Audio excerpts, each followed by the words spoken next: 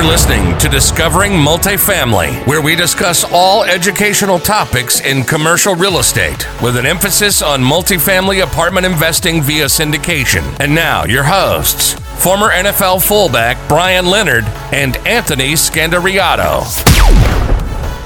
Hi, everybody. Welcome back to another episode of the Discovering Multifamily podcast. I'm your host, Anthony Scandariato with Red Knight Properties. And today we have a special guest here with us, Yvonne Aileen. And she is joining us today from Oregon, and she is talking to us about different types of bidding strategies. She's actually the author of How to Buy a House, Vital Real Estate Strategies for the First-Time Home Buyer, and that was actually released in 2021. So she's had over 20 years of, both residential real estate experience, some multifamily experience, but we're going to talk mostly about how the market has evolved. Obviously, we know we're recording this towards the end of 2021, and the residential market is on fire. Multifamily is also on fire, and they kind of lockstep with each other. So the topic that we're going to discuss on different types of bidding strategies, I think would apply towards both asset classes. So really excited to have her on the show today and to share her wealth of knowledge with us. So thanks, Yvonne, for coming on. Thanks for having me, Anthony. Great. So can you kind of talk about how the market has somewhat changed on maybe both the seller's side and buy side from the residential standpoint? And, how can, whether you're a seller or a buyer, how can you get an edge in this really hyper competitive market pretty much across the United States? How has things changed? What kind of technology are you implementing? Let's talk. Yeah, we're seeing a lot of changes.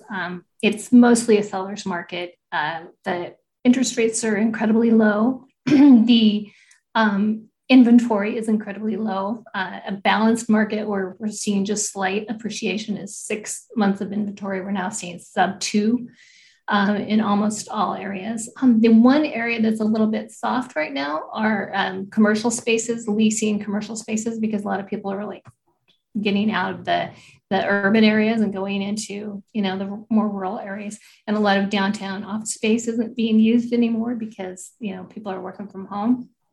So that's one area that might be open for opportunity.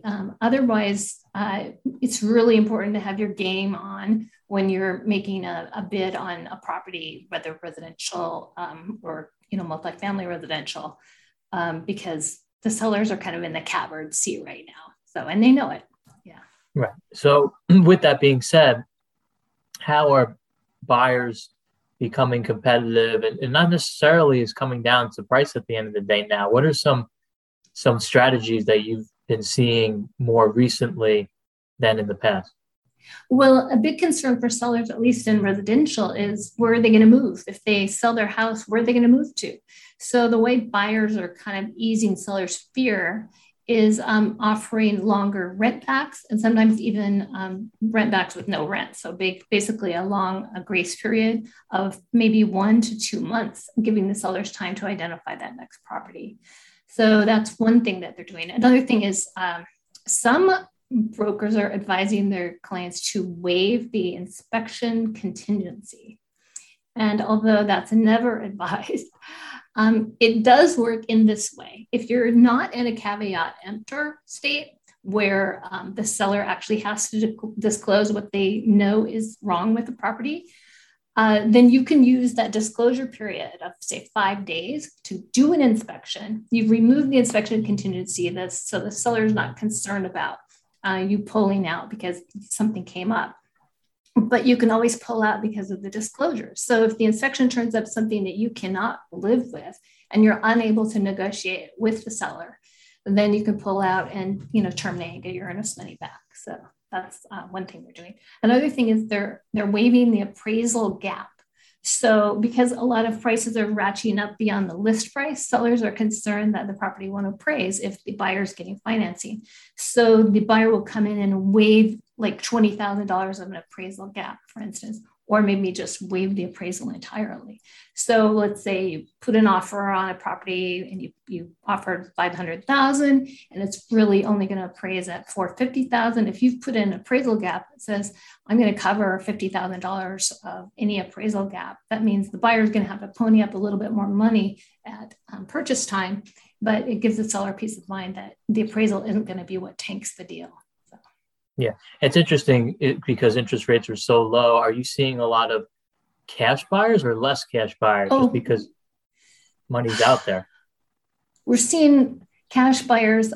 People are actually taking money out of their retirement savings or getting gift loans from family members just so that they can be competitive.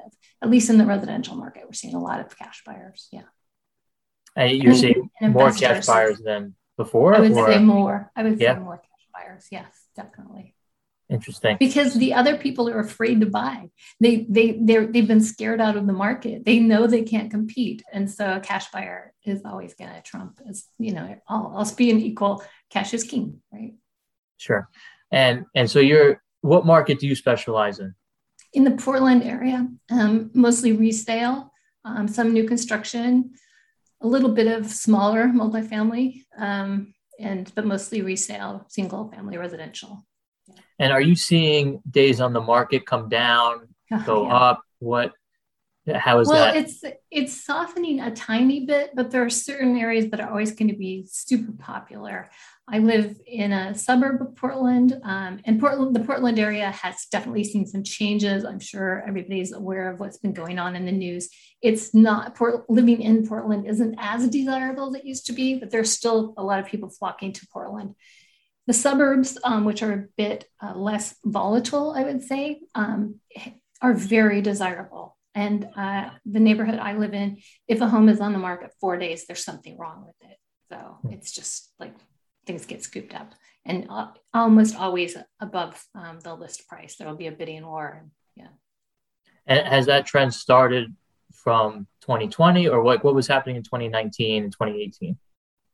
2019, it's definitely different. So in 2019, let's see, I think 2019, we had about 4 or 5 months of inventory, and we're now less than 2. And the interest rates have also everyone thought the interest rates were going to go up. You can still get a 3% interest rate. You can get sub 2 for a 15-year loan. So I know investors tend to have to pay a bit more because, they're not living in the property. But, if you know somebody do you know what house hacking is? Are you familiar with that term? Yeah. If they're house hacking and they're going to live in the property, and it's their primary residence, they can take advantage of those rates very easily. So the other thing that I'm seeing in terms of negotiating strategies are sellers asking in certain markets for all the buyers to waive the inspection contingency. And then they give the buyers like a 5 to 10 day period to go ahead and do their inspection. So everything's out in the open.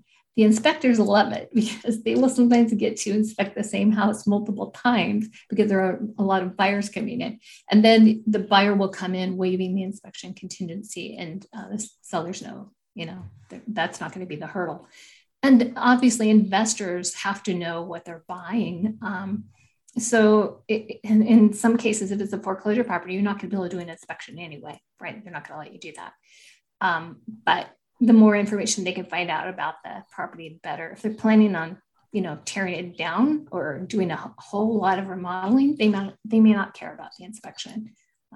But right, we see that in multifamily too. A lot of doing your due diligence up front and putting down what we call a non-refundable deposit day one because you've already done your inspection. Yeah. So it sounds like that's becoming more common in the single family. Residential. Yeah. We call it the earnest money going hard, the non-refundable deposit. So at a certain point, having the earnest money go hard, that makes the seller feel like, well, I've taken this off the market. If something were to fall through at the last minute before closing, then at least I get my, earnest money out of it. So. Yeah. Let's talk a little bit more about the situation where, sellers are getting top dollar for their properties.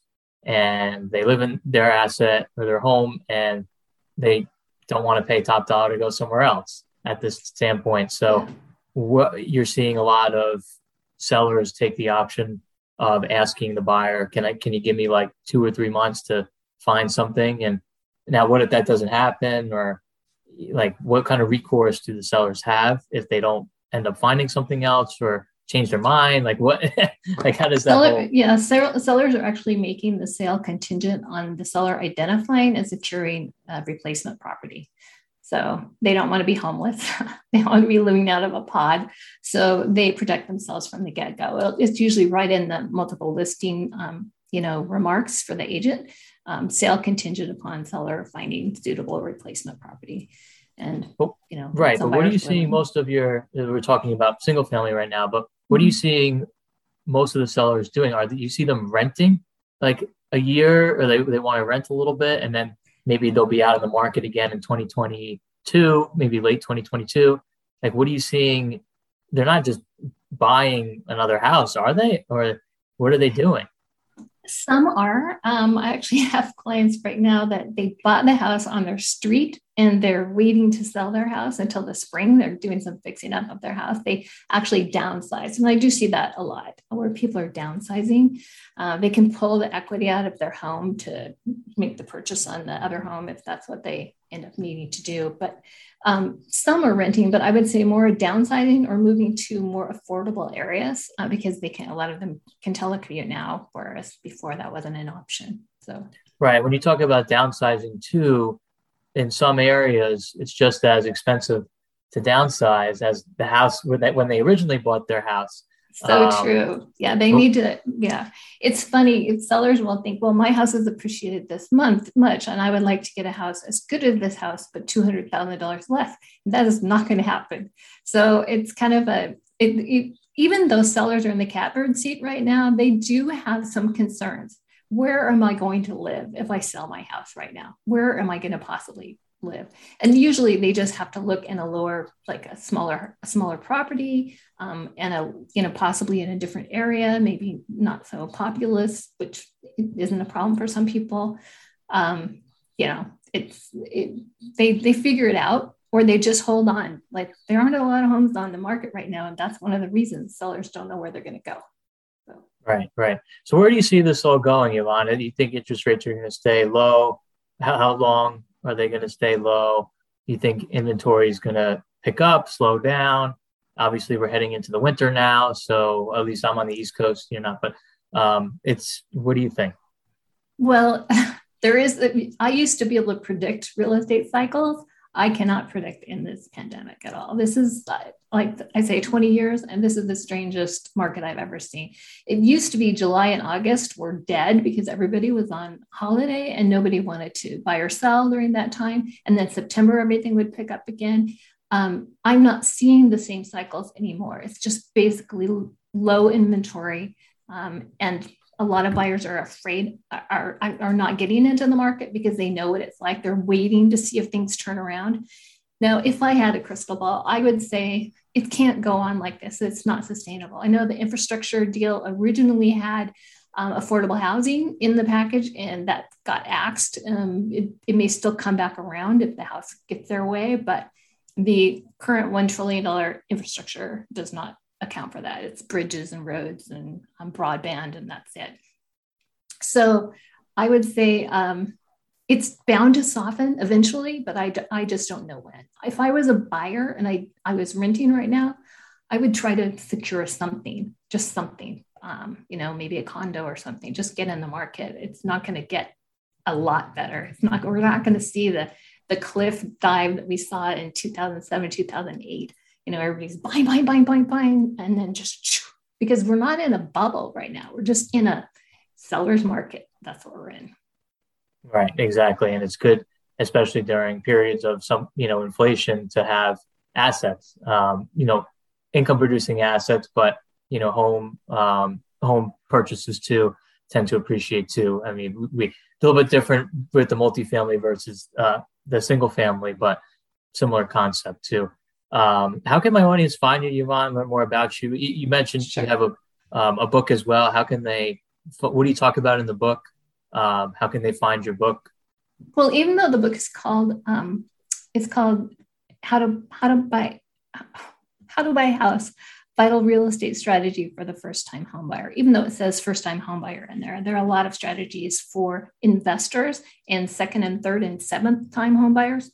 A big part of it has to do with financing options, which a lot of people do not know about. There's some fantastic financing options that if the average consumer knew about, I think there would be a lot fewer renters. There's one program that you can get into, and as long as you're in a certain profession, like an EMT or a nurse or K through 12 teacher or a police officer, you can get in maybe an at-risk neighborhood. You can purchase the home through the FHA Good Neighbor program, and you can purchase it at 50% off of the market value.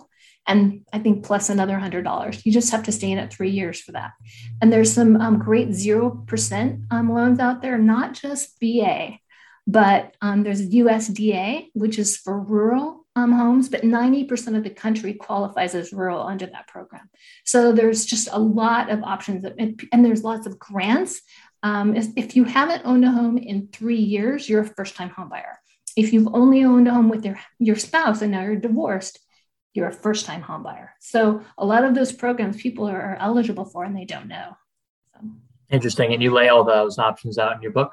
Yes, I do. And I can be found on Amazon. It's Amazon.com/author and then my name, Yvonne Aileen. And I also have a publishing house called 800muses.com that people could find me on. So excellent. Well, we'll have a link to the 800 Muses as well as the book in our social media descriptions and on iTunes. And if the audience likes what they heard and or saw today, please give us a rating and review. That helps Yvonne and myself get our message out to a greater audience. And would love to have you back on, Yvonne, next year when see where the market goes. Yeah, we'll see how my crystal ball did. Thank you, Anthony. Exactly. See if it's true. Well, great. Well, thank you so much for coming on. I really appreciate it. Thank you. Have a great day.